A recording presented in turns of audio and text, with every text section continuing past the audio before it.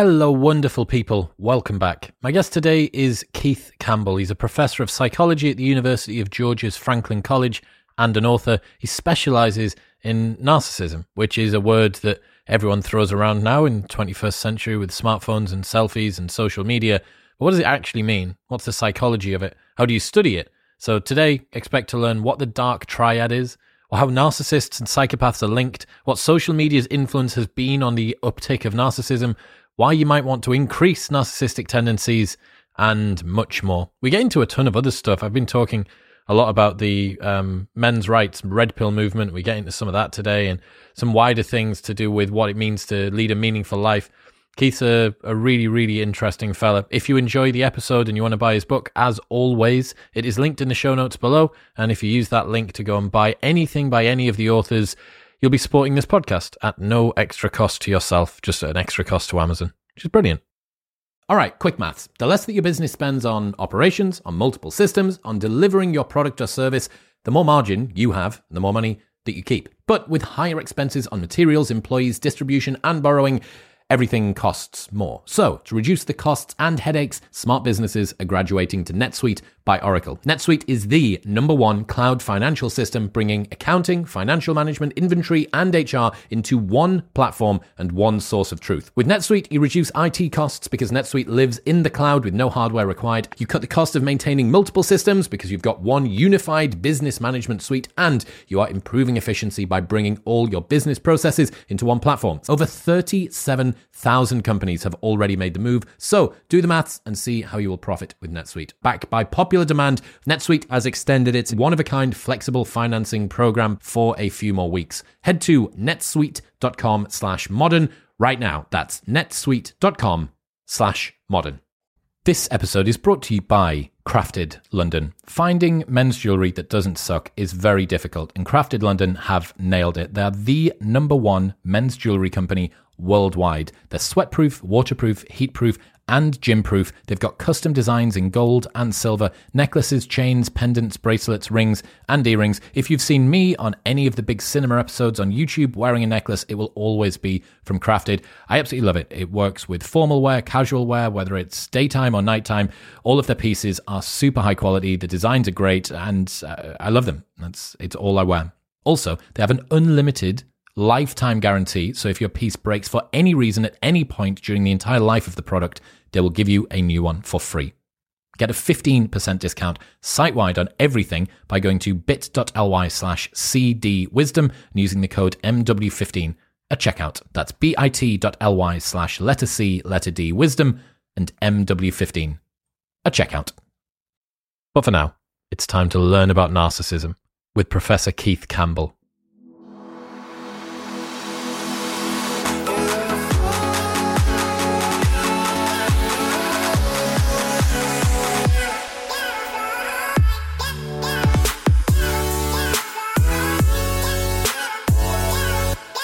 Talking about narcissism today, a word that gets thrown around quite a lot. Like, what is the correct definition of it, and how does it manifest? Well, you're right. The term's used a lot. The most basic sort of foundational definition is somebody who has a very positive view of him or herself, a lack of empathy, and a need for admiration. So that's that. Like, in a nutshell, when you talk about narcissism, you're usually talking about positive self-view. Think you're better than other people. You have some challenges with forming close, caring, empathetic relationships with people. And you need people around to kind of boost you up, to bolster you, to admire you, to give you positive attention, etc. So that's kind of the general term. When people are using it in the street, they're often using it in a bit of a pejorative way to describe an ex-boyfriend or an ex-boss or whatever. So it's, so people don't really use it technically right. But then when you get into the psychology and the science part, you can break it down farther into really 3 different definitions of narcissism. The one we're probably most familiar with is the personality trait. And when I say trait, I mean that this is something we all vary on. There's a continuum. Some are more narcissistic, some less, most people around the middle.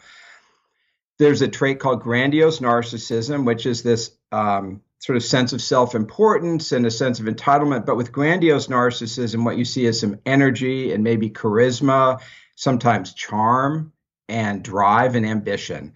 So the more grandiose narcissist folks you meet are the ones that end up in politics or in leadership because they have this drive and ambition, and they're often very likable people when you first meet them. And you don't see the darker, more toxic side of narcissism until later on.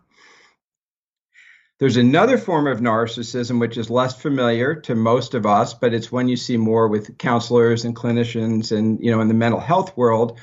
It's what we call vulnerable narcissism. So these are people that have the same sense of entitlement, but rather than being more ambitious and energized, they're a little more nervous, have low self-esteem, a little more introverted, sometimes called covert narcissists or basement narcissists or in the closet narcissists, because you have a fantasy about being successful, but there's not really energy or drive to make that real. So you can imagine if you think you're great and you're not out there engaging with the world, you have a tendency for depression and anxiety and loneliness because you're not getting what you need.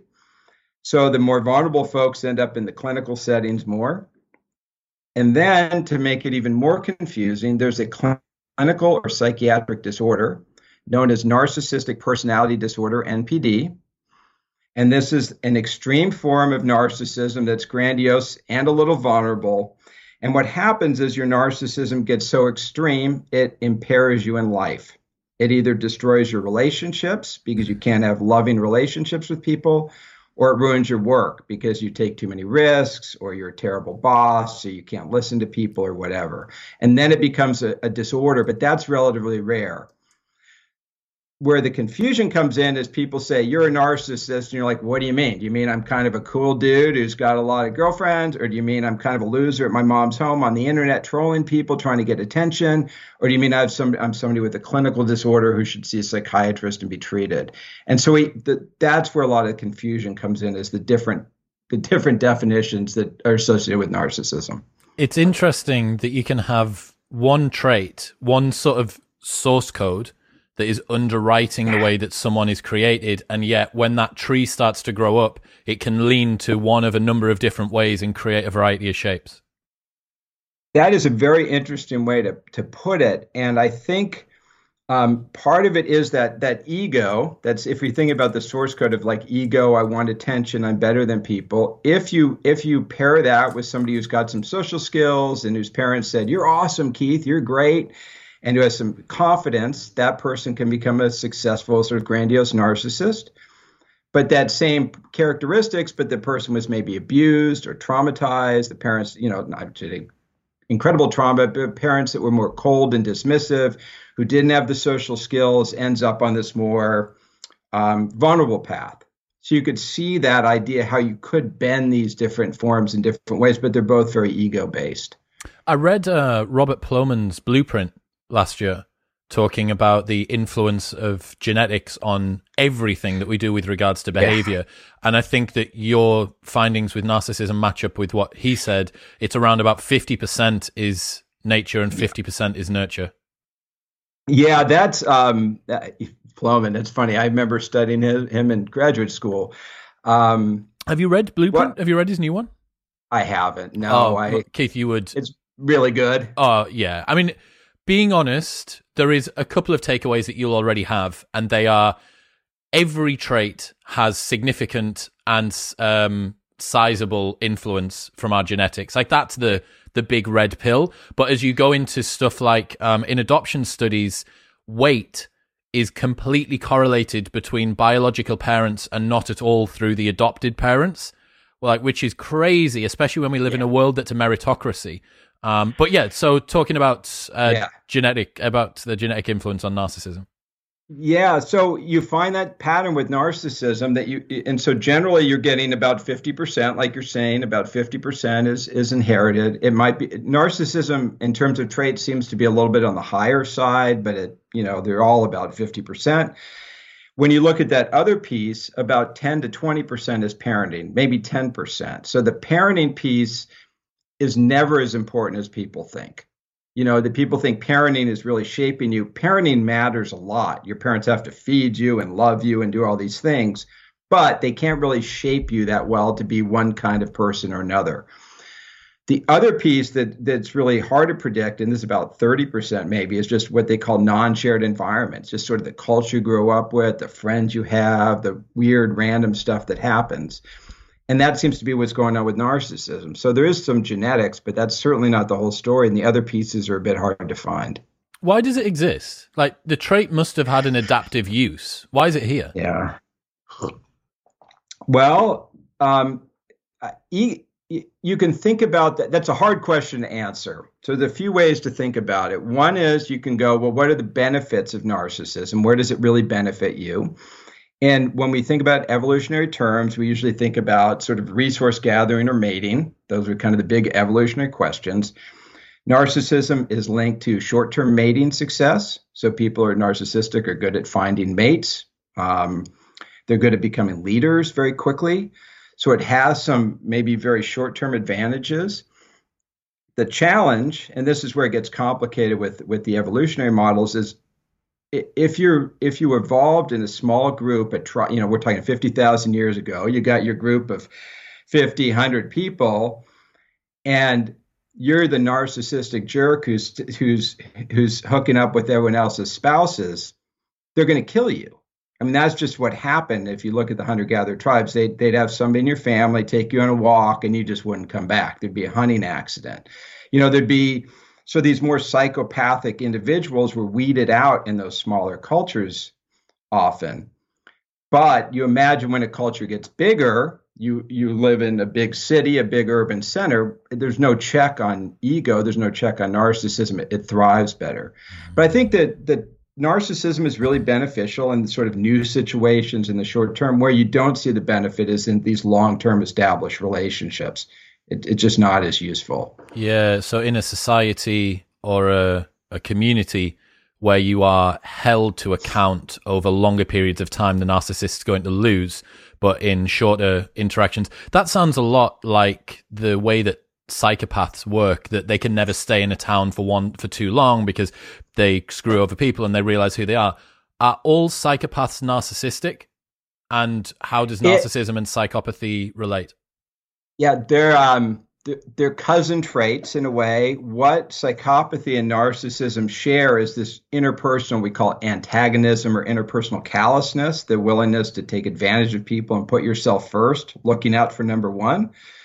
So that's something that's very common with psychopathy and narcissism. Really, the difference is with narcissism, you get more of that interest in attention or positive feedback from other people. So often narcissists aren't as dangerous because they still want to be loved. Okay. Whereas the psychopath is simply out to get whatever they want at any cost. Whereas perhaps there's a little bit more somewhere in the background. There's an echo of a virtue or integrity, even if that's only outcome based for the narcissist. Yeah, so the psychopaths I think of as more predatory. And again, these things will, like if I gave a group of psychopathy measures and narcissism measures to people in a lab, they're going to correlate they're going to correlate strongly. They're cousin traits, and sometimes we talk about a dark triad of traits that include psychopathy, narcissism, and this other one, which is Machiavellianism. Which is named after Machiavelli, who wrote the book The Prince. It's a characteristic of people who are really manipulative. So they're not necessarily attention seeking. They're not necessarily, they don't necessarily want to just steal stuff or get stuff. They're more manipulative, but they all share this core of antagonism or callousness or a willingness to exploit other people for your own ends. I wanted to dig into the dark triad. Reason being, the first time that I got introduced to it, I was reading a Meninism blog. So part of this red pill movement, the pro-men. So it's essentially a men's rights movement on this particular blog. And I found it fascinating. Some of the stuff that they put out was really interesting. And then there's reams and reams dedicated to cultivating dark triad traits. So they basically say that having those dark triad traits will allow you to be more resilient. A lot of these people in these realms are perhaps divorced, perhaps involuntarily celibate, someone who maybe doesn't succeed socially so well. Yeah. First off, can you dig into the dark triad? And then secondly, can you imagine why someone in that situation would need it or even think about trying to develop it? That's really interesting. And it's kind of clicking when you say it. So I haven't really thought this through, obviously, but when we talk about these dark triad traits, these are traits that share a core of darkness. And darkness in psychology, what we call low agreeableness or callousness, or maybe trait antagonism. Maybe the easiest way is meanness. People are mean. So dark people are mean people. That's probably an easy way to say it. And there are different kinds of mean. The challenge with men in relationships sometimes is you hear men say, well, assholes always get the girls. Yeah. Okay, so I'll be an asshole. Now, if you study what an asshole is somebody who is callous, low in agreeableness, and has dark traits. Basically, an asshole is right at the center of the dark triad. That's kind of what an asshole means. It's somebody who's a jerk, who's antagonistic and mean, self-centered. So people think that's what people want. That's not what people want. I mean, there's no research I've ever seen that says, you know what I really want is somebody who's just an asshole. That's really what I want in my life. When you look at the narcissism research in dating, people aren't, and I'll say women, but it goes both ways, obviously, but women aren't dating narcissists because they're jerks. They're dating narcissists because they seem confident and charismatic and attractive and exciting to be with at first. The problem is over time, when you're dating somebody who's charismatic and exciting to be with, you go, okay, now's the point in the relationship where we're going to get to know each other and be more emotional and talk about having kids. And the guy's like, yeah, I don't really want to do that part in the relationship. Where'd you get that idea? I'm really kind of into me and into having fun, and it's cool to have you with me, but I didn't want to settle down. And then she goes, well, you're an asshole. Well, yeah, but I'm also kind of fun and charismatic, and you like that part of me. You like the part that makes me fun and charismatic. You don't like the asshole part. That's what you don't like about me. So guys watch this and go, my goodness, that woman's with an asshole. I'll be an asshole. No, you should be charismatic and engaging and have a sense of humor, take care of yourself and have some confidence.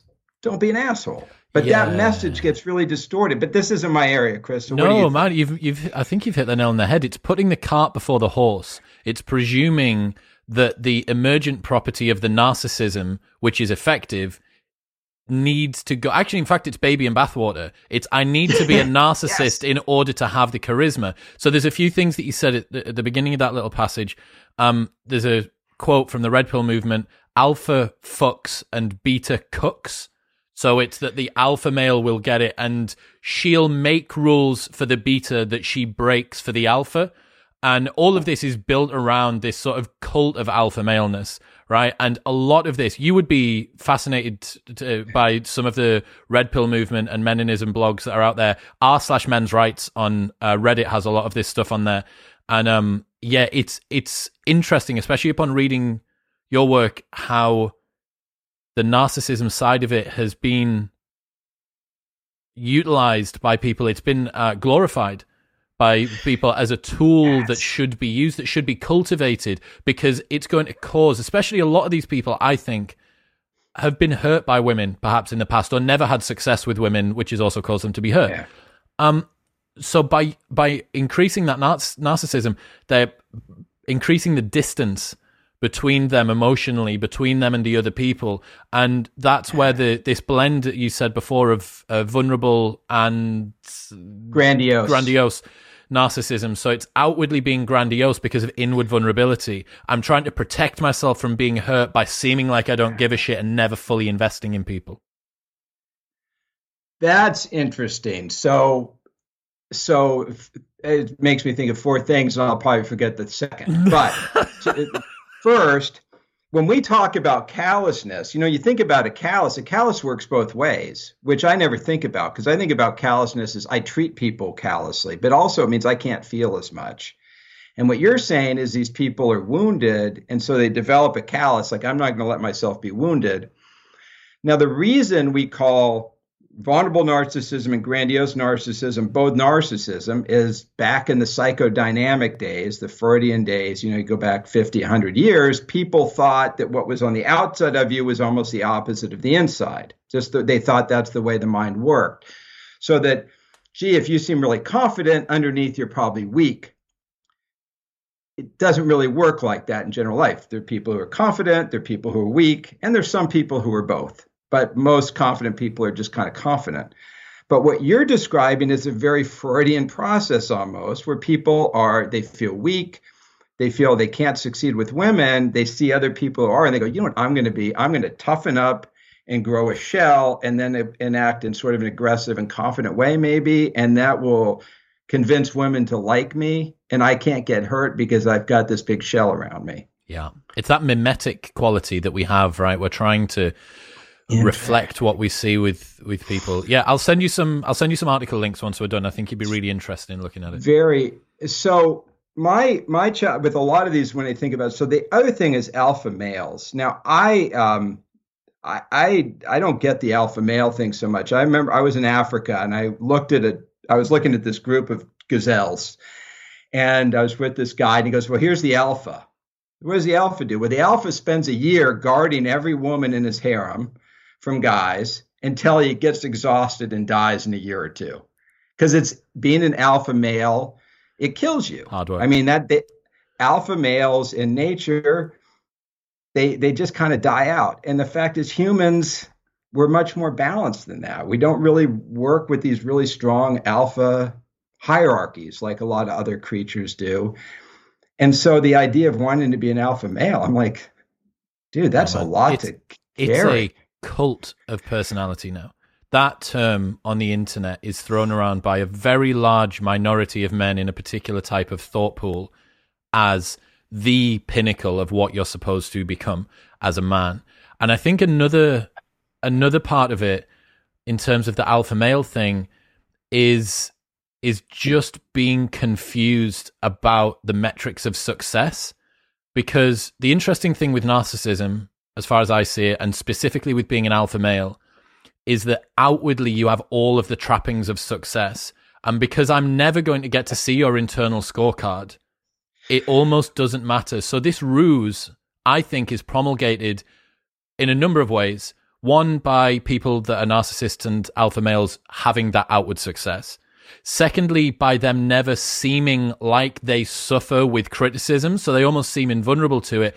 And then thirdly, that they will begin to believe their own bullshit after a while. But the bottom line, we don't know what Conor McGregor or Elon Musk or some alpha male red pill pickup artistry guy, what the thoughts inside of his head are like when they go to sleep on a nighttime. When you put your head on the pillow, no one gets to see that. But we observe the objective metrics of success, the Instagram followers, the wealth, the girls.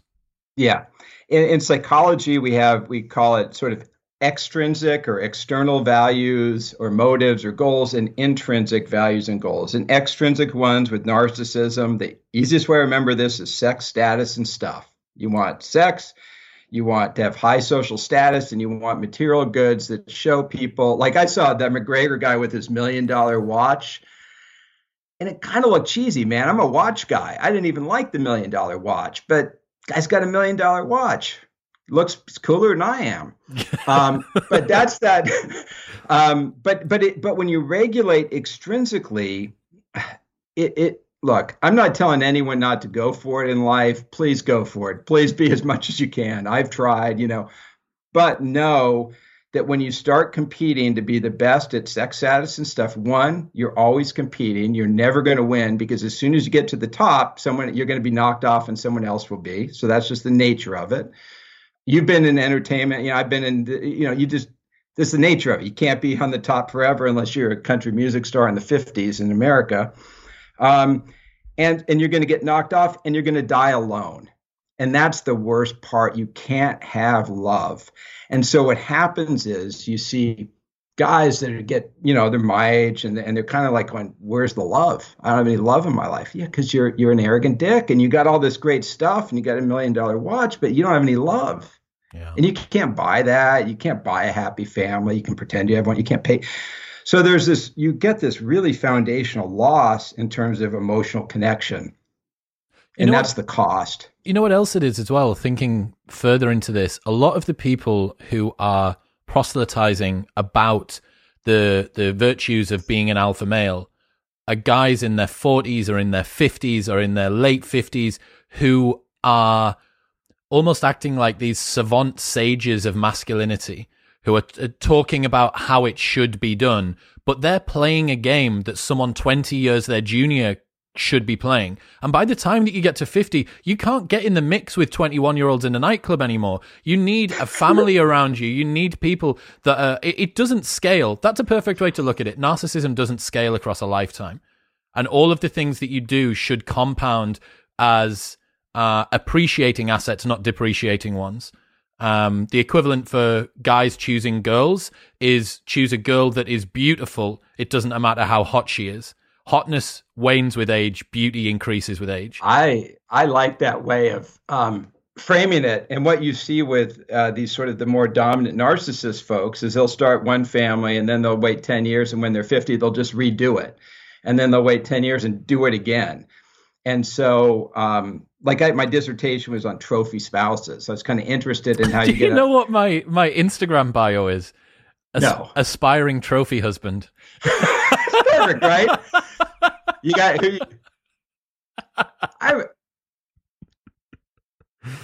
not a bad plan. It works. But the idea is that you kind of replicate this pattern over and over. But, by the time you're 60 and you got a 1-year-old with a new wife, it just I'm like, oh my God, that just sounds exhausting. Yeah. I mean, so I just, like I said, I love success. I love masculinity. I'm saying, go for it, do what you're going to do. But this alpha thing is just, I think it's a bit misguided. I agree.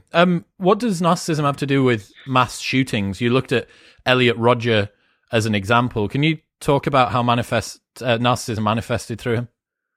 Yeah. So I'll step it back a second to Columbine, if that's okay, because that's really where we started with this in the narcissism world. So so when I was doing research, this is back in the 90s, and I was doing a postdoc with a friend named Gene Twangy. We were in our basement lab, and there was the shooting at Columbine, which in the U.S. was a big deal. This is these two boys went and shot up a school in Colorado. And then afterwards, they said, Spielberg's going to make a movie about me, or Tarantino, and I can make anybody think anything I want. And we read this stuff and we're like, oh my God, these guys are using words straight off the narcissistic personality inventory. That's weird. So we started why are people doing these shootings? What's the point? So we started looking at it, and what you see, and this is part of the story in these shootings, is you find people who are threatened. You get ego threat, they call it, or self-esteem threat, or generally feel that they're not alpha males. Like in the case of Elliot Rodgers, this is a case in Santa Barbara with a guy who asked a woman on a date. She rejected him. He's like, no one, everyone's rejecting me. I'm going to show him who the real alpha male is. And then he went and killed some of his friends. And so what happens is you see these young guys, it's often usually guys, that get ego threats. And then to establish dominance, what they do is go commit a mass shooting. They'll maybe write a manifesto with it. So I've read a lot of these. They're very dark, but often the manifesto is about how I should be in charge of the world. It should work for me. Anyway, you see this pattern in a lot of those shootings. In the case of Elliot Rodgers, I thought it was very interesting as well, because he was a kid who had a lot of money and power. His parents were very successful. He was a good-looking dude. I think he had a BMW. He should have been able to date. He should have been able to function in the world. He couldn't. And his way of dealing with that was to literally resort to mass shooting. He worked it out in his head that the best way for him to reestablish dominance in a world that didn't accept him was to go kill people. So that's where you get that, narcissism of school shootings, is the shootings themselves are a way to reestablish dominance. And often if there's a manifesto or something, it's a way of becoming a great figure. I mean, these people, like a lot of serial killers, they're high status, successful people. I hate to say successful, but they're famous because you can use murder to get successful. I wonder whether the alpha male cult that we've got at the moment is using sex, weaponizing sex in the same way. Well, I haven't won the world in the way that I think it should be won. Perhaps they don't have the compulsion to go shoot up a school, but they have the compulsion to use and abuse the opposite sex or the same sex, depending on. I'm going to guess there must be narcissistic alpha males in the gay world as well. I'd be really interested to any of the gay guys that are listening. I'd be really fascinated to know if there's more there. You mentioned something just during that passage. Does narcissism skew male? Yes. Yeah, it does. Grandiose narcissism skews male. Vulnerable narcissism is about 50-50. And the personality disorder is about 3/4 male. Wow. So that really is a male dominated trait then. Yeah, but some of this is, you think about clinical diagnosis and they tend to gender some diagnoses. So, if the two people come in and a man, they'll say, well, you're narcissistic and a little vulnerable, and a woman, they'll say, well, you're borderline and a little self-centered. So sometimes they will place people a little bit. I mean, there could be some gender, but generally narcissism is a more masculine trait. How do you measure it? Well, if you're measuring it as in a personality form, like if you want to take your own narcissism, or if I were doing a study, there's a bunch of scales. The most common one is called the Narcissistic Personality Inventory. You could Google it, and it's not, it's 40 questions, the most common form. There are other vulnerable narcissism scales, like the hypersensitive narcissism scale. There's a bunch of them. For clinical, so when you do normal personality testing, it's called low stakes, meaning people will tell the truth because what do they care? They're just taking an anonymous survey. If you're doing clinical work, it's harder. Or if you're working in a like if you're working in a prison system, a forensic system, it's harder because people don't want to tell you the truth. So if you're going to a clinical setting and you're getting diagnosed, they might do a structured interview where they'll sit down and ask you questions and kind of go through it that way to do a more formal diagnosis. What's the narcissism recipe? So when I think about personality traits, this is a bigger answer, but there's personality traits are kind of captured in language as adjectives. So whenever you use adjectives to describe somebody, you're often talking about personality. They're quick-witted and hot-tempered and a little zany. So those are all kind of personality traits. And when personality psychologists over the last decade, starting with Galton in your country, started trying to chunk these traits up, they said, well, let's start saying together, well, somebody who's creative and curious and zany, those are probably similar. Somebody who's nice and kind and caring, those are similar. Let's start chunking them up. When you do that, you end up with 5 traits. They call it the big 5. And so those big 5 traits, which are, I'm going to just tell you, openness to experience, conscientiousness, which is dutifulness, extroversion or energy, agreeableness or niceness, and neuroticism or instability. So they spell ocean, if you ever want to remember, or canoe. What you can do with those basic traits is you can combine them. I always think of Mexican food. You go to a Mexican place, you're like, yeah, I want a taco or a burrito. Same ingredients. You just kind of organize them differently. And it's the same with personality. You take these basic ingredients and you organize them. So for narcissism, what you get is a big dollop of antagonism, kind of mean and self-centered. And then you add that extroversion piece to it. So you take, low agreeableness and extroversion. That's a recipe for grandiose narcissism. Take that same low agreeableness or meanness or callousness, add neuroticism, anxiety, depression, and you end up with vulnerable narcissism. Does that make sense? Mm-hmm, mm-hmm. So that's the idea that you can use these basic traits to make more complicated traits we talk about. A trait like psychopathy is really primarily just antagonism. It's really in the big 5, it's just a big piece of that antagonism that's sort of carved up in a certain way. Yeah. So what this allows us to do as personality psychologists is whatever the trait is, we can take that trait, put it into big 5 terms, and then translate it into whatever trait we want. It's a bit of a Rosetta Stone for our traits. I mean, this is getting a little nerdy, but that's kind of how we do it. I get it. What's the goals and motives for a narcissist? Well, it really comes down in terms of the broader goals to sex status and stuff. That's where a lot of it can be framed into getting leadership positions, getting power, getting money, getting access to Even sexual for the vulnerable partners. one? Yeah. Yeah. I mean, it's just they're just scared to do it. Mm. The motivational structure is the same, but they don't have the drive. See, so in the old psychoanalytic literature, they'd say, to be really narcissistic, you have to be really talented or really attractive. Because if you're really attractive or really talented, people will let you get away with it. So people who are vulnerable have the goals, they want to be successful, but it's scary for them and pain. So let me give you a specific example: selfies. So selfies, we started studying selfies when this, 5, 10 years ago, when this, I guess it's been about, yeah, it's almost 10 years since people started taking selfies. It's been a while. And what we found with selfies are people who are grandiose narcissists. They take selfies very easily because they like themselves. They're happy to show their abs. They're more full body and they're more alone. And they don't have any problem sharing selfies. It's just kind of what they do. People who are vulnerable want to take selfies too, but when they do it, they don't really like what they see. They get anxious. It's not as much fun for them. So it's very challenging. So if you talk to influencers who have more vulnerability, and maybe you do, I haven't talked to that many influencers. But when you talk to people, it's very painful. They're like, I had to put this picture out of myself on Instagram. I wasn't sure if I was hot enough. I want to be hot, but it's a real struggle for me.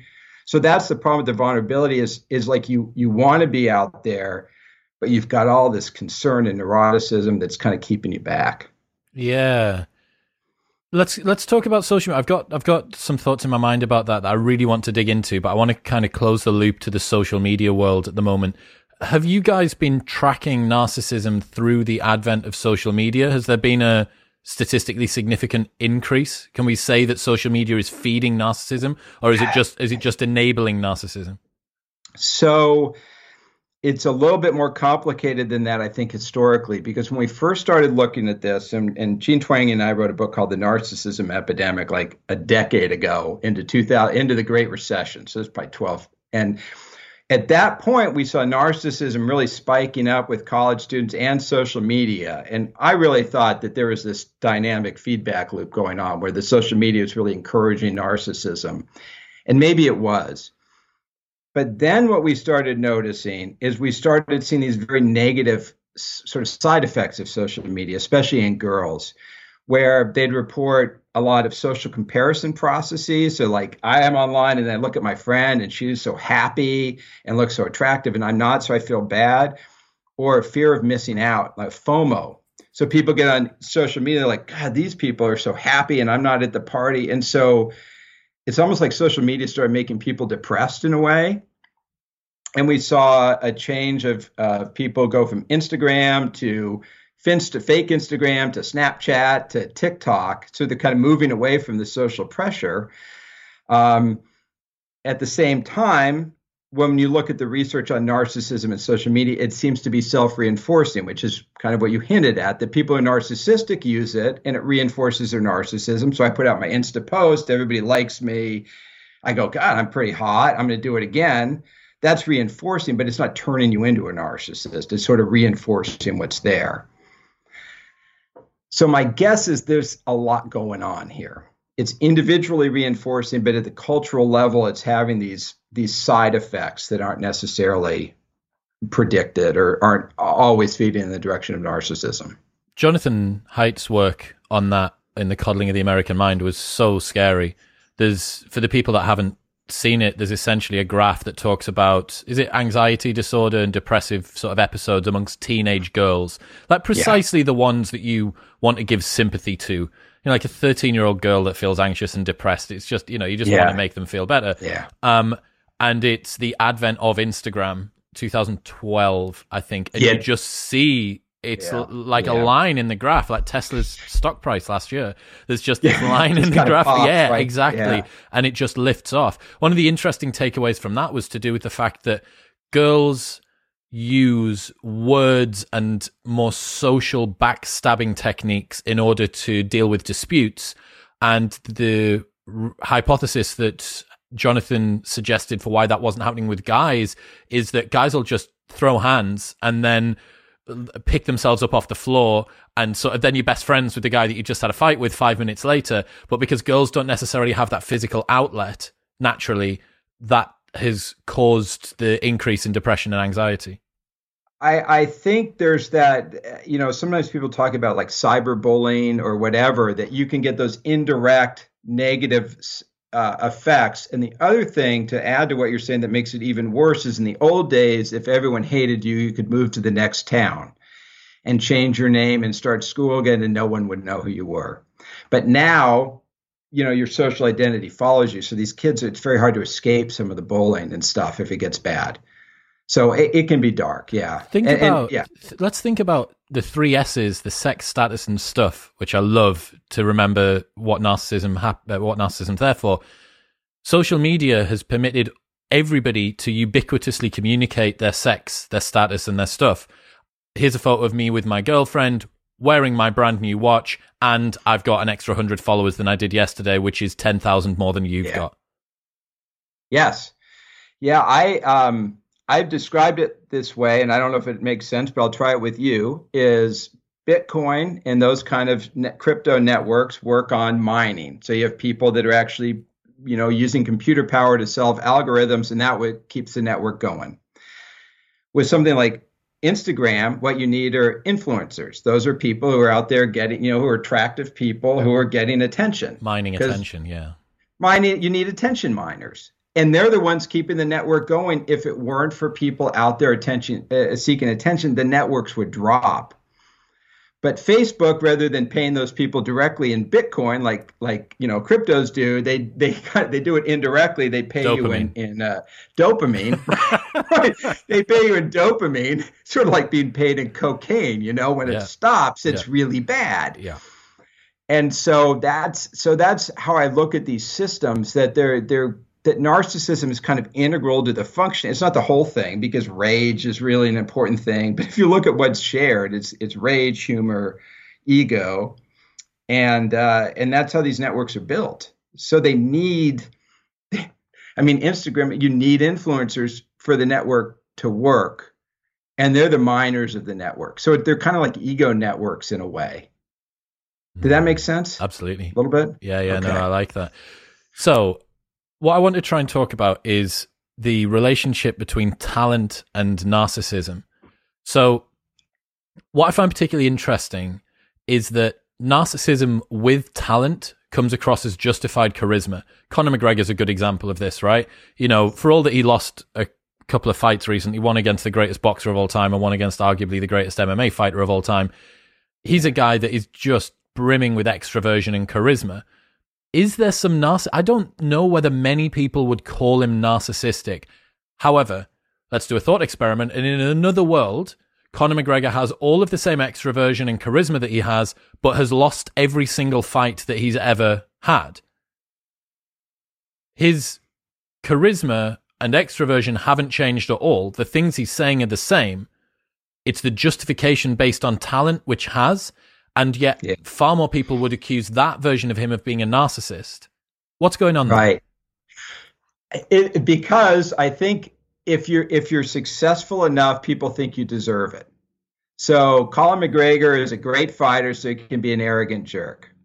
I'm not saying that's true, but that's, that would make sense. Like, you're a king. You can be an arrogant jerk. You got the status to do it. But if you don't have the status, then you're just a poser. You're worse than me, and you're acting like you're Conor McGregor. You're not him. You're worse than I am. I hate you. So there is that piece of status. But the other thing that I think is important is that you can be really successful in athletics and you don't have to be an arrogant jerk. And in fact, people will like you even more if you're not an arrogant jerk.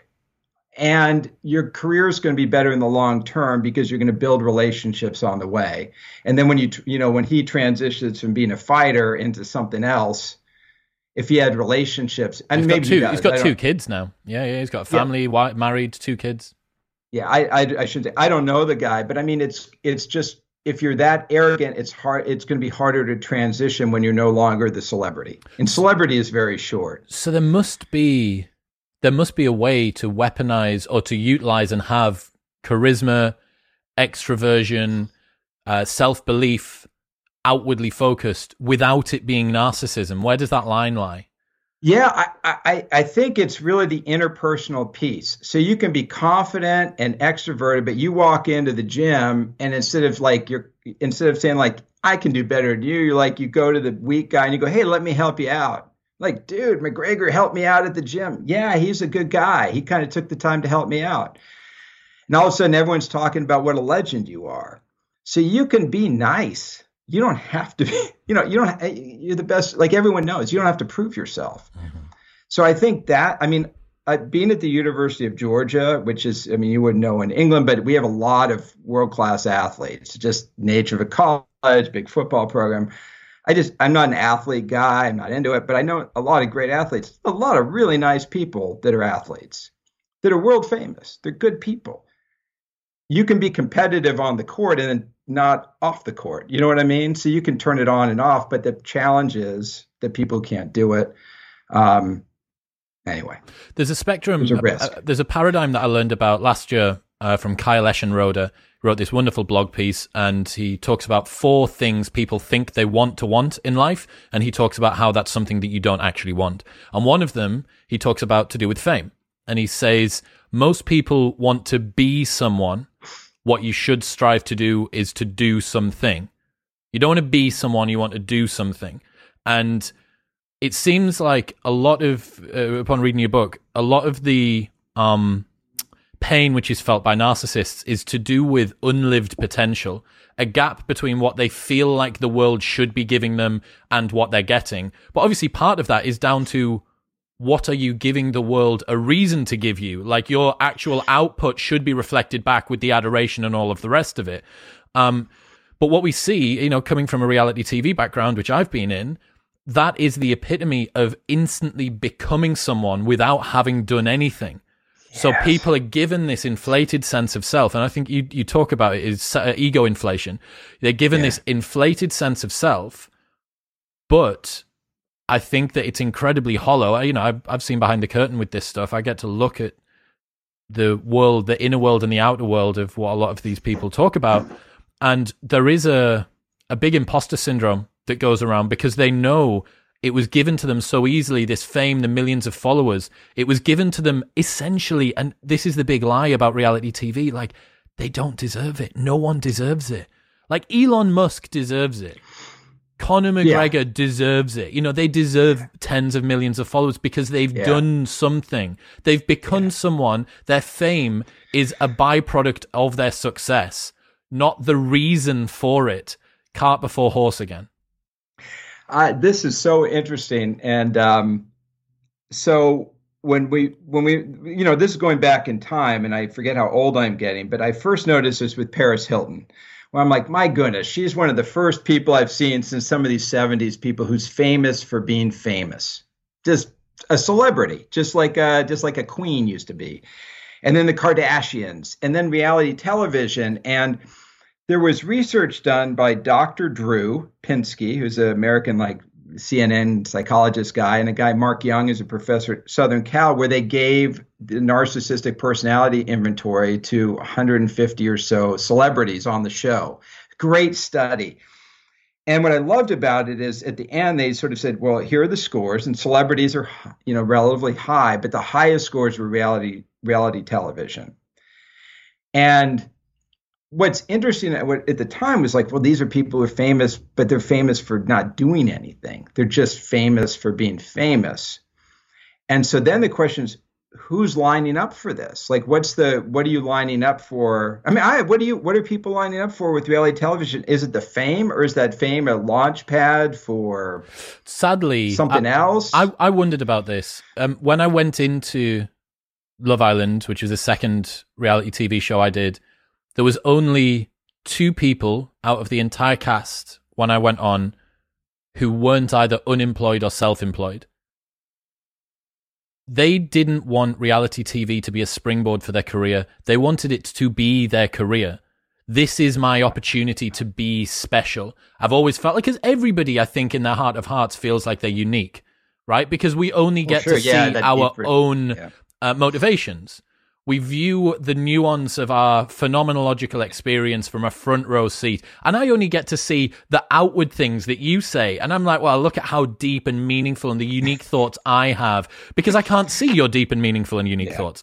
And I think what it's given people is, look, this is your opportunity to be someone, to be unique, to be adored. Finally, everyone is going to see that very particular combination of thoughts and personalities and traits and everything else that you have, finally you're going to be able to get your pedestal from which you can shout about it.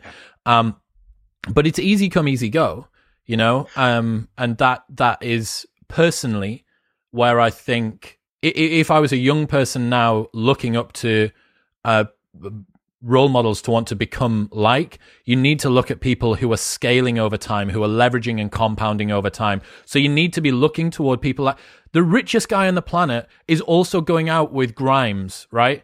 The richest guy on the planet, he's been on Joe Rogan, he's smoking weed, he's living a good life, but he actually adds value. That's the guy that is compounding. The people that are easy come, easy go are hollow. The sad point is there was no equivalent in the past because we didn't have such frictionless communication that meant that you couldn't weaponize fame in the same sort of speed that we can now.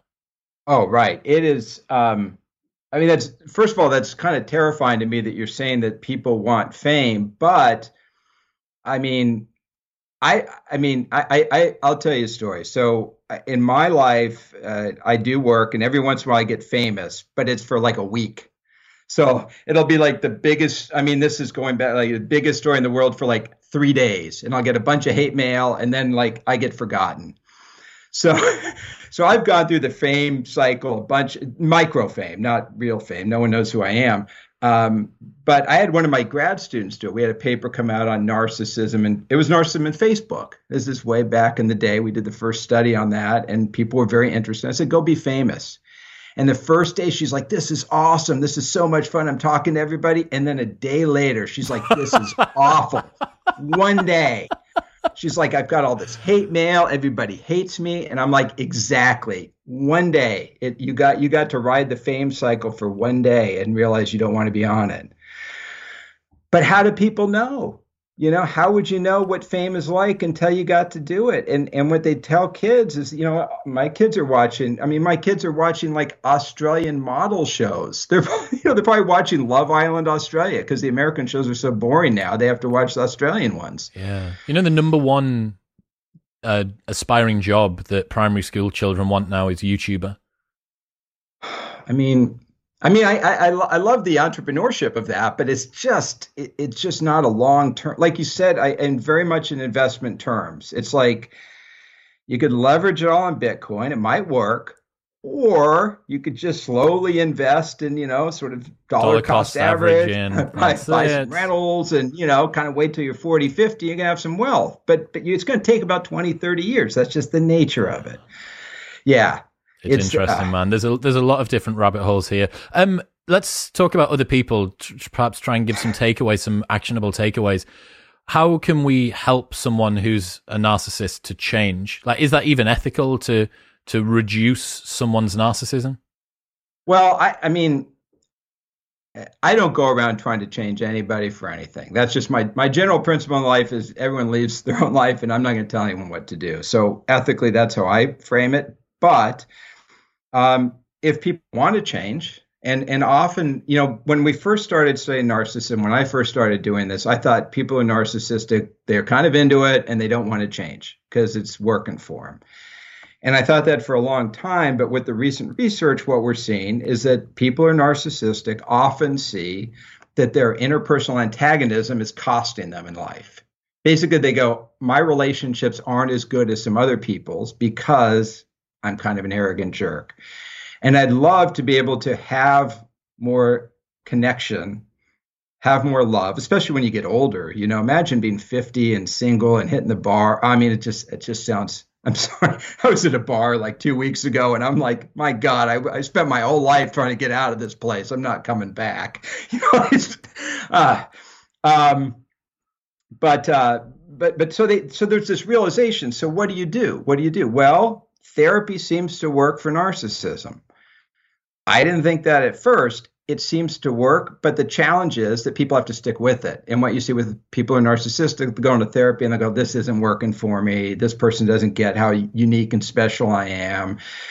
So one thing is to, therapy is a great idea. But the other thing is, and this is what I talk about in the book, is figure out what the problem is. If your problem is love, well, focus on love. You can still be exciting and charismatic and a killer and an adventurer and try to win and competitive and love. They're not, these things aren't at war with each other. So my advice is usually don't have to worry about your arrogance. Just focus on being connected to people. And if you get that connection, your arrogance will take care of itself. Is there a time where you would ever prescribe someone to have more narcissism? Yeah. Oh, yeah. I said that too quickly, didn't I? But I'm free narcissism for everyone. Yeah. Well, so like in my job as an academic, the way it works is you're a student, and then to go get hired, you have to go around to these different universities and do job talks. So they'll fly you into University of, let's say, Southampton in England, where my advisor is. I'd spend 2 days meeting everybody on campus, meet the dean, meet the faculty, meet the students, and I'd do a talk or two. The people who are successful at that are confident and charismatic and extroverted. They're sort of narcissistic. So you need to have that ability to carry yourself in a confident way to succeed. It's crazy. It's not the way we should select academics. We should select them on what they do, not how they perform in public. But we select them that way. So cases like that where you need public performance, where you need to meet people, where you're competitive, I'm like, you got to have some confidence. You got to have some ego. You got to go into it. And so narcissism is not bad. It is a trade-off, and it's really useful in some situations. The problem is when you start thinking you start owning it, like I'm better than everybody. I really am better. I'm really famous. I'm really more special than these other like we're not that great. I mean, they might remember Elon Musk. Not remembering me. Richest guy on the planet. Yeah. Right. It's interesting how, especially in this world, and, this is going out on YouTube. Thousands of people are going to be watching this on YouTube, plus, even more on audio or listening on audio. And one thing that I've realized over the last couple of years, especially as video has become frictionless for communicating with people, and especially the audio platforms have kicked off, precision of speech and confidence in your own words is used as a proxy for truthfulness and capacity. So the more able that you are to articulate the things that you're saying, the more truthful people presume the things that you're saying are. And that, it's not quite narcissism, but I think it's the same sort of model or shape, in that there is this outward display and someone is making an inference that goes deeper from that. Yes. And that's not unusual. This is what you see with a lot of, in the old attitudes research, is we trust people who are attractive and seem like they're competent, even if it's another area. And also people whose arguments look competent. So you can dress up things now and make them appear to be, like you said, substantial, but they aren't necessarily substantial. But people aren't reading philosophy deeply anymore. Like when I was a kid, I sound like an old guy. I'm an old guy, but like I remember reading Plato's Republic because I was like on vacation. I'm like, what else am I going to do? It's got Plato in 2 days. I don't get the sense people are doing all that deep philosophical reading because there's too much other things to do. I'm not doing it because I'd rather turn on a YouTube show and check my email in the morning and drink coffee. So our whole way of conversing has gone from sort of books to YouTubes. I love YouTube podcasting and YouTube. And I think it's a great way to have discussions. And that's why I'm doing it. I love the format, but it's very hard for people to know the truth because you're just looking at what's on the surface, and people aren't reading the science and they're not reading the philosophy. And I'm like, please do that. You can go to Google Scholar and find everything. Everything's out there now. Read. I wonder what is going to happen long term with this. It really does feel like the structure of narcissism. This, have you heard of the term fronting? Do you know what fronting is? Would people like opposers, kind of? Kind of. It's basically narcissism. It would be narcissism that was unjustified. So it would be all show, no grow, basically. Okay. And it does really feel like, I don't know whether it's peaked. I think the pandemic's definitely put a dampener on it. You know, there's only so much that you can flex when you're locked down in your house or got to wear a mask when you're outside.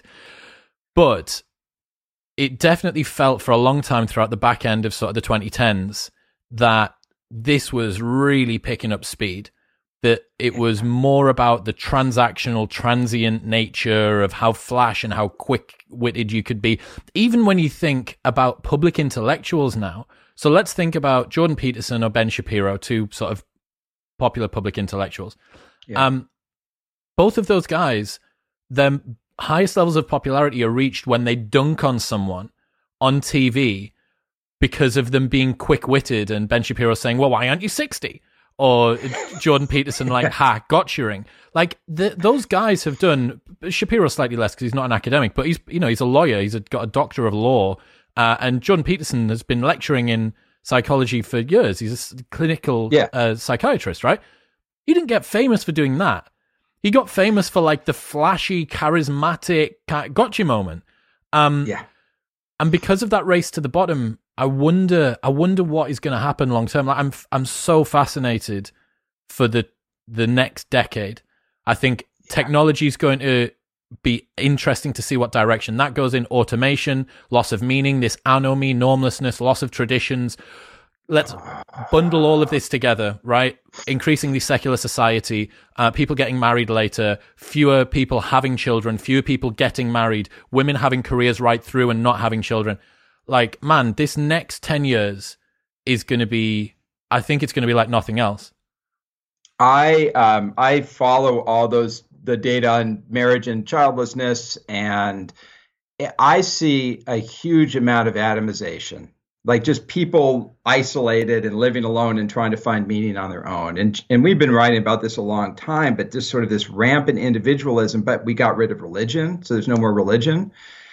And so what happens is you have this space. So what comes in? Well, there's been this huge interest in spirituality that's come in. Huge. I mean, it's just like the psychedelic work. I mean, that is enormous now because they got rid of religion, so people are jumping on all sorts of stuff to fill it up. And the other thing I guess is where I wonder is where the hell are people going to find meaning? Like, if you have a world that's all just networks and atoms, where do you find meaning? If you get rid of religion, you get rid of tradition, and you don't have kids. When you have kids, you have to redo everything. So when you have kids, you're like, I got to take my kids to church. I haven't been to church in 20 years, but I'm going to go back. Oh, man, I got to go to the local school. And then you're walking your kid down the street and you're talking. So having kids re-socializes people to engage in society. But if you have half or a third or half or more of the people not even children, they never engage. It's just, they're just gone. I don't know. I mean, and I would throw out two other things just the other thing that I think is an issue is we're all on social media and we feel like we're talking to each other on social media. Like I'm having a discussion with you. But really what we're doing is we're making networks in a giant super brain, a giant super association network. Like Twitter's a giant super association network. Association networks are like dumb brains. They're like the dumb stereotyping part of your brain you have that makes quick decisions and stereotypes and heuristics, but it doesn't think clearly. And we've created like a massive dumb brain. And we think we're engaging with people, but we're not. And that's how I take it. Like, I think I'm with Twitter at having a conversation, but I'm really just a network and a giant meta node. And I'm creating something bigger than me. Whereas this feels like an actual discussion. What was the second thing? Pardon? What was the second thing? You said you had two things. I probably just totally lost it. I'm sorry. That's absolutely okay. Fine. Yeah, I'm just really I just feel like everybody's drifting off, and I don't know the forces that are going to bring people together. And it scares me a little bit because there's so much room for forces to come in and start doing that job. Man, this is a whole other podcast episode, but let's think about how politically affiliated people are, how vehement they are, patriotic about their different political affiliations, movements like BLM, Antifa, how much people support sports teams now. People have a religious fervor around their sports team. They do. Think about what it used to be. You would go to the same place, the same day of the week, every single week. That would be church on a Sunday, while it's the stadium on a Saturday. Now you don't even, when you can't go see live sport, you can still have your Reddit thread or your WhatsApp or Telegram or Signal group chat with the other fans that are season ticket holders while you watch the game on TV. Other things that people are sort of bowing themselves at the church of, and I think is a good thing, is the Church of Marcus Aurelius. Copies of Meditations sold out at the beginning of 2020. Sold out. Couldn't get them on Amazon. Imagine that's really selling a book out. And I had... well, I mean, a book that's 1,000 years... I don't know when 2,000 years old. Two and a bit... Nearly 2,000 years old. I had Donald Robertson on, Scottish Stoic philosopher and philosophy expert. He's also CBT trained, which gives him a very unique insight. And he was saying, when he talks to... people who are trendy and now into Stoicism, a lot of them have actually had CBT before, and he asks them, so why are you so interested in Stoicism? And they say, well, what I wanted was like CBT but bigger. You know, what I wanted was like Western yoga with the spiritual side. Like, that's what they want. And all of these different things, whether it's the sport, whether it's the political movement, whether it's the animal liberation movement, veganism, climate change, I want belonging. I want a sense of structure. I want a linear sense of progression. I want an example from role models and people that have come before me that tell me what I'm supposed to do. And someone's looking to a Roman emperor that's been dead for 2,000 years sometimes. I've kind of vacillate now between like real pessimism and real optimism about things, because I kind of see the old world dying and you see the new world coming in and you just don't know how it's going to work out. Yeah. And on one hand, I see people just breaking. I just look around and people are depressed and they're isolated. And what we're doing to people is just, I mean, as a psychologist, this is god awful. I mean, isolating people, keeping them out of the sun, having them order food. I mean, it's just, geez, it's destroying people. But I've had so many conversations, and the interest in spiritual growth and, you know, in Stoicism or psychedelics or yoga. I mean, this stuff is, people are like trying to find something. And so it's this really interesting time where they kind of controlled all the standard stuff and the non-standard stuff's coming in. And I don't know how it's going to shake out. I really don't. But we're in a major transition. I think that the pandemic, it's an absolute catastrophe, and for the people that have lost loved ones and family members and stuff, it is not good. But I really think it put the brakes on some quite malignant parts of modern society as well. I said it earlier on, you can't flex with a face mask on. Like, you can't show off your brand new Rolls Royce when you're not allowed out of your house to drive it. And I think it's reminded us all, you know, like how many people have spent more time being in touch with their family because they're terrified they're going to die. I'm aware that holding a viral gun to the head of your mother or grandmother isn't necessarily the best motivation for it, but perhaps it's reminded us exactly what sort of matters. And I don't think that a pandemic isn't necessarily the optimal strategy for causing that to happen within a civilization, but in terms of trying to find silver linings in the cloud, I definitely think that could be one of them. Do you think that, I mean, I get that same sense too. And I talk to my kids because I'm always trying to figure out kid culture. So I ask my own kids. I don't really, you know, and I noticed the fashion is really kind of boring, almost 1930s style, a lot of 1980s kind of mom fashion I see him wearing. That's very, I mean, it reminds me of what my mom wore, so I don't hate it, but it's very boring. It's not really showy. So I got the sense that people, like you said, aren't flexing as much. And I wonder if the pandemic hastened a change we were going through, or if it's just as soon as the pandemic's gone, it's like a recession. When everyone's like, when is a recession? They're like, back to simplicity. And then as soon as the recession's over, they're like, after I get back from my holiday in Spain. Yeah, I think a big part of it's that. There was something you said earlier on, and I totally forgot to bring this up. In a world where everybody is trying to be pushy and showy and flex online and play the look at me role, there's a place for narcissism to manifest in someone being overly subtle. The person that's like the aloof muse in the corner of the room. You know, he's got his elephant pants on and a sleeveless t-shirt, and he doesn't need that, man. Like, you know, I'm not part of that, man. Like, that's not my thing, man. Like, that kind of approach. And you think it's just different routes for people trying to find their uniqueness. And this is, like, I am completely folly. I speak to the internet 3 nights a week in an effort to do the same thing. Like, I want people to hear what I've got to say, but the more that we become aware of our cognitive biases in this way, I think the more that we can get closer to what a true sense of virtue is.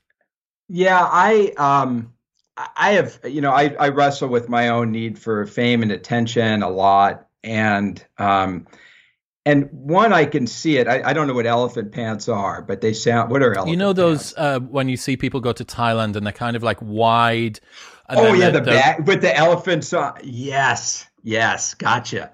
Yeah, so what happens is, like, we're all in this fame status race because that's part of life. We're all in it. We can't not be in it. That's just the nature of it. So what I look at it is like, are you going to get attached to it, or are you not going to get attached to it? If you start getting attached to fame,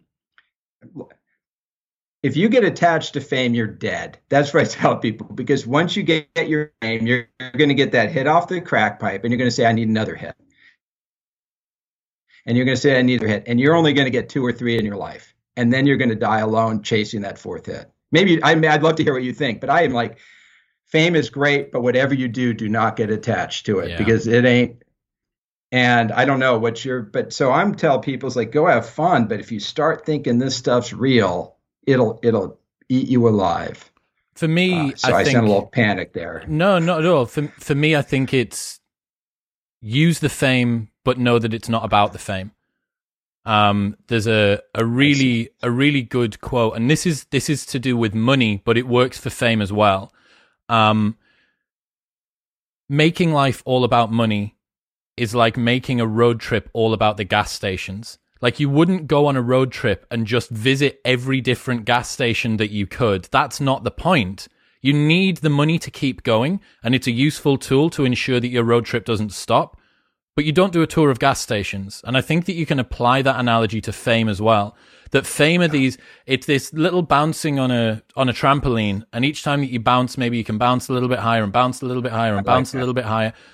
But it's not about the fame. And like, man, this is coming from some of the free charcoal toothpaste on Instagram, the blue tick on Twitter, like all that sort of stuff. Like, been there, seen it, done it, got the t-shirt. But it's facilitated me to do some things. But I'm so glad that I never started to swallow my own bullshit with regards to that. And a perfect example that the listeners might kind of be able to relate to is that when you're on TV, when you're famous for essentially having done nothing, like being someone, not doing something, all of the praise that you get is hollow. You don't feel love, you feel praise. And the reason is that you're playing a persona. It's a role on TV. Whereas if I get a message from listeners to the show telling me about how it's affected them or something they liked, that like hits me in the feels so hard. This guy came up to me at a fitness expo 6 months after I started the show, and he was telling me that his dad had recently passed away, and the episode with Corey Allen that I did, your buddy Corey Allen, had reminded him that, or it made him realize that he was distancing himself from his father's death and not fully accepting that it had happened, and that was causing him and to be a bad dad and a bad husband. And he came up and he said, "Man, I just wanted to," told me the story. "Man, I just wanted to thank you." And so you can imagine at this fitness expo. So I've been like going to the gym for months. I'm in good condition. I got my top off. Everyone's training. There's like hundreds of thousands of people there, and I'm weeping in front of this guy. And I'm like, this guy's just fully torn me up, because I was like alpha mailing around, having this good time, and this dude came in and totally sideswiped me like a fucking articulated lorry. And I'm there in front of him, and I'm like, do I pretend not to cry? Like, am I trying to like not do this thing? Like, sort of pretending I've got an itch on my head, but I'm doing it every 5 seconds. And that to me, like that story, it gave me meaning in a way that I'd never felt before. I hadn't got that when someone goes, "Man, you know, when you wore those shorts on Love Island, the orange ones, not the light orange ones, the darker orange ones, and you walked down those stairs. It was so meaningful. I was lost and alone and in this place of existential dread. But after I saw you in those shorts, that doesn't happen. Changed. I'm going to be shallow. I was like, I'm done, Chris. I'm just going to be shallow rest of my life. Doesn't happen, right? No. Yeah. Man, Keith. But this is like what you're doing on these podcasts is authentic, is what it sounds like. You can't talk for this long and not be, man. Like if you tried to play persona for 4 hours a week, you would be fully exhausted. Right. And so that's what I really enjoy podcasting, and I don't really talk to media. I mean, not that they're asking me to talk to them, but I don't find it that useful. But I find these more useful because they seem more authentic. Because, like you said, you can't really fake it for an hour. That's interesting to hear. I never could act. I just couldn't. I can't really fake it at all. I mean, I can do an act. It's performance, but it's close to truth. You know. Yeah. I think that this movement that we've got here, towards stoicism, towards spirituality, towards psychedelics, consumption of long-form content, people learning how to read again. There's like a reading movement. There's even a bookstagram movement on Instagram, which is people who basically run book clubs and talk about the books that they're reading and then do book summaries on Instagram as well. And they all discuss it in the comments below. Get Better with Books. Jim Mullane, my buddy, has been on the show. Fantastic guy. And all of this, I think, is a counterculture movement. I think it's people realizing that the hypernormal stimuli and the dopamine manipulation that we're having, people want less, oddly. For the first time in ever, people want less. I'll put on like Bob Dylan albums from the 60s sometimes, and they make sense. That's how crazy things are. I'm like, God, I finally understood Subterranean's Homesick Blues in 2021. You know, that's how crazy it is. But I sense this counterculture too, and I'm really glad you say it. But what's interesting to me is the people doing the psychedelics aren't the same people that were doing them when I was at Berkeley. They're like the country guys and the folk guys. It's weird. It's like the sides kind of changed in a way, and so it's very hard to see. You know, but it's happening, and it's very powerful. I don't know how this is going to shake out, but what you're saying makes me feel good that people are thinking. Next decade's going to be interesting. Keith, today's been awesome, man. The New Science of Narcissism will be linked in the show notes below on Amazon. Where else do you want to send people? Oh, any place. wkeithcampbell.com, basically. I'm not very good at fame. I apologize. Just Google me. That's fine. I'll throw what I can find of you, tiny little fragments of your tiny fragments of digital ghost platform that you've got. I'll get them and I'll throw them in the show notes below. Thank you very much for today, mate. Thank you.